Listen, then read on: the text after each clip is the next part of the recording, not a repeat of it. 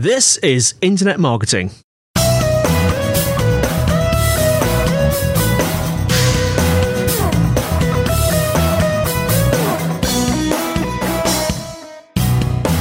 Brought to you by Site Visibility at sitevisibility.com. This is Internet Marketing, and today I'm joined by Rebecca Jones, MD at Object Source, which is a leading Magento development agency. Hello, Rebecca. Hello, Andy. So, Rebecca, let's start off in true tradition. Tell us a little bit about yourself and a little bit about Object Source. Okay, so I'm, obviously Rebecca Jones. I've been head of director level for a number of different companies, lastminute.com, ocado.com, NatWest, got them live for the first time. That was a bit of a ride, and a long time ago. So I don't really want to talk about how old I am. And then started up Object Source sort of 4 or 5 years ago, and really wanted to get into using Magento, built a team around that, and that's what we do, basically. Fantastic. So just in essence, what's the main thrust of Object Source? We design, build, and host Magento websites. Okay, so from a business perspective then, Rebecca, what are the things that make Magento a good e-commerce platform? Well, first and foremost, it's free. So, or you can certainly get a free version, which is fully functioning and pretty amazing. Yeah. And then you can buy an enterprise version as well, just in case you feel that's more appropriate. So first off, it's free, which means then you can spend all your budget on customizing and getting it to the way you want it to be for your business. And because obviously, you've got to find some unique identifier out there, and so you can spend the money on doing that. And of course, the great thing about Magento as well is that, as I talk to loads of my customers about, there are essentially 4 things that you really ought to consider when building a website, or certainly when you've got your site built. Yeah. And those 4 things are around making sure you attract the right customers. Yes. And of course, attracting those customers is about making sure your website is search engine friendly.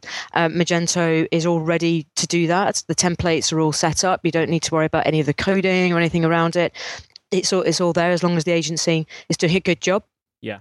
And then, of course, when you get those customers and you spent a lot of money on trying to get them there, you want to make sure you convert them. Well, that's obviously a lot about the user experience and the journey that you have when you get to the website. But of course, you can design that in any kind of way that you want to. Magento is already set up for you to have the category pages, the product pages, and of course that all important homepage.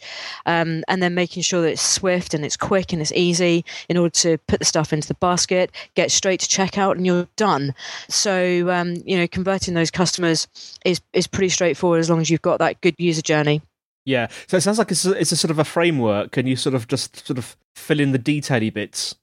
Essentially, it's a platform, and it's got all the features and functionality that you would want of a decent e-commerce platform. So, you want somewhere you can put products in.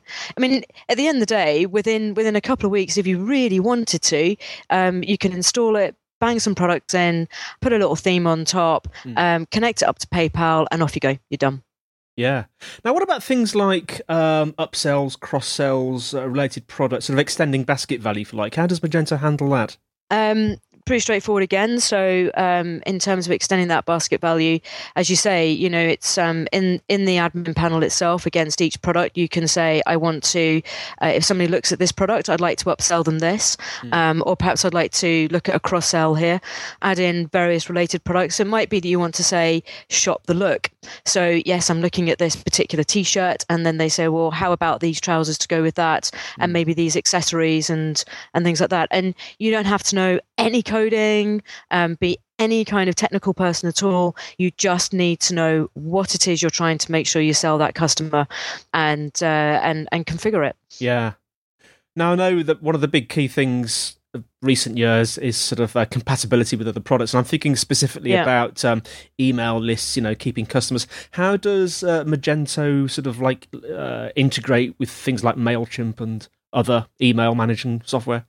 Again, dead easy. I know I keep saying all these things are easy, but I guess we've been doing this for quite a few years now. But one of the great things about Magento is because it's got such a big penetration rate across the world. I mean, sort of 29% of people are using Magento these days across the world. That's huge when you consider the number of e-commerce platforms out there. What that means is that the community itself wants to stay on top of making sure that there are extensions, as we call them in Magento, where you can simply install a bolt-on to the platform in order to be able to connect to other systems. So MailChimp, for example, if you came to us and said, we've got a Magento site, we want to now connect up to MailChimp, we can have that done within a couple of hours. Install the extension and off you go. And similarly, I mean, obviously Bronto and .mailer are big, corporate mail systems that do a lot more than just sending out emails and things. And so that takes a little bit longer. But again, there are extensions there. And so you're not sitting there kind of looking at masses of expense in order to be able to integrate with these different systems. So, Rebecca, I'm just interested because Magento is open source, isn't it? That's right. What's the sort of developer community like? Is it sort of strong and vibrant and pulsating? Very much so. I think it's really important, though, to make quite clear it is an open source platform, but it's not like some of the classic ones, say maybe around Drupal and WordPress and those types. Yeah. This has actually been built by a company called Varium, where some years ago they said, let's build an e-commerce platform and let's make it open source so that people are able to actually get into it and use it for what they need it to do for them. And then a couple of years ago, eBay decided to buy 50% of it, or 49%, and then completely bought it out. So it's now owned by eBay. Yeah. And therefore incredibly well invested in terms of making it extremely stable and scalable and still remaining as an open source platform. But what it also means is, because the reason why they wanted to do this was that in order to be able to do, as we've just been talking about, the MailChimp and the extensions and things like that, in order to be able to integrate with all of these other IT systems that are out there, so be it SAP, it could be Sage, could be Sage Pay, it could be WorldPay, all these different ones. Of course, they would never be able to stay on top of that, and therefore make it so feature rich. That's so keeping it open source and then engaging with agencies like Object Source, ourselves, and others out there. People are able to build these extensions on the side of the platform without actually hurting the platform at all, in order to completely blow out the features and functionality that are available. Fantastic. Yeah, it's the true open source philosophy, isn't it? Yeah. Oh, yeah, absolutely. So we mentioned, we just touched on SEO earlier. I'm just interested in how easy it is to sort of optimize, if you want to do some SEO on your Magento site, how easy is it to optimize? I'm thinking about, sort of keyword strategies and things like that. Is it fairly straightforward? Yes, it is straightforward. I think the key thing to sort of say about Magento around this is that, again, it's got this great admin panel, really easy to use admin panel where you don't have to have any technical knowledge at all. And this has always been one of the biggest problems around SEO to some extent, is that people find it hard to implement their actual strategy because they're kind of going, oh, I don't know, the right tags for HTML, and we've got this in the right place, and should I do this, or should? So there's a whole bigger problem of going, should this be in an H1 tag, should it be in an H2, and all this kind of stuff. But Magento is already set up. So you go into the back end, you put in your title of your product. That is already enabled to go in as an H1 tag. You then put in the description of your product. That's already enabled to be a P tag. Yeah. So, but you don't have to know anything about that as a web manager or as an SEO expert person within your organization. You just need to know what your strategy is and understand how to use that admin panel, and off you go. There's a wonderful phrase that, as a developer, I hear a lot. It's usually from users, and it's, does this product or that product, quote, get in the way of you actually doing things? So what about Magento? Does Magento sort of get in the way, or is it really sort of slick and seamless? Obviously, I'm going to say it's slick and seamless. Yeah. It's a really good question because, as I explained at the beginning, I sort of work with some large .coms out there. You don't get out of bed without spending £1 million pounds on licenses first, and you've done nothing, and like Ocado, sort of £1 million on licenses, and then out pops a stationary website, and then they've got to spend another few 100,000 or more than that really on making an actual shop site. And then they go, whippy-doo, look, we've got it. Yeah. And they've done so many customizations that each time, somebody goes, oh, do you know what? It'd be great if we did this promotion today. And they go, oh no, we've got to put a change request into the IT team and see what they're going to, see what they think, and then wait until it goes into their schedule of when they can do it. Oh, do you know what? Forget it. I can't be bothered. And I can't be bothered to think about Christmas right now because, I'm trying to think about my summer holiday. Yeah. But with Magento, again, and I really do, this really is the truth, and the fact that I've been there and done this with some of these big platforms, and I was totally shocked by Magento when I came across it for the first time. That essentially, I could be lying in bed one morning going, do you know what? I really want to do that 2-for-1 offer, or I want to do an offer on if they buy this, they can get this for free. Yes. Or we're going to offer free delivery on a lower price on the basket, and I could literally just go, I'll grab my laptop, go into the admin panel, set up some basket rules or set up some product rules, press save, and I'm done. And I haven't even got in the shower yet. So it sounds really easy to use then. It really is. It's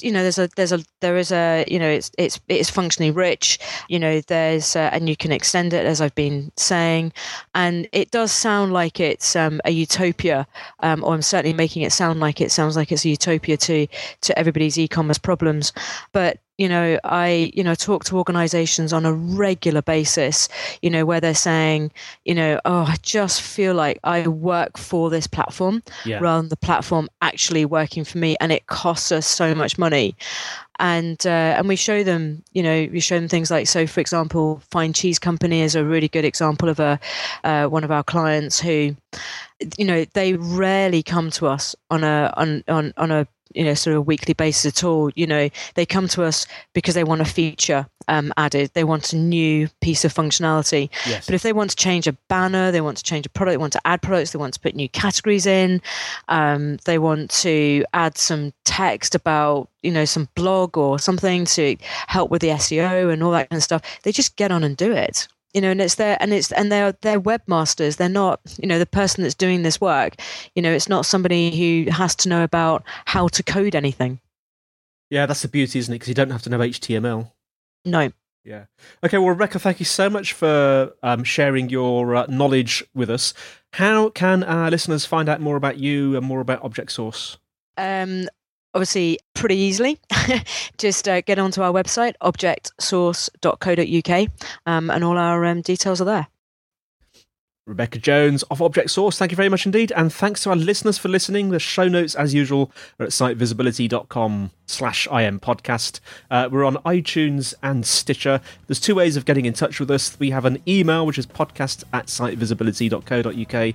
And we have a telephone hotline, which is +44 1273 256 150 if you want to leave a question or a comment. So it's goodbye from me, Andy, and it's goodbye from Rebecca. Bye-bye. And we'll see you next time on Internet Marketing. Thank you.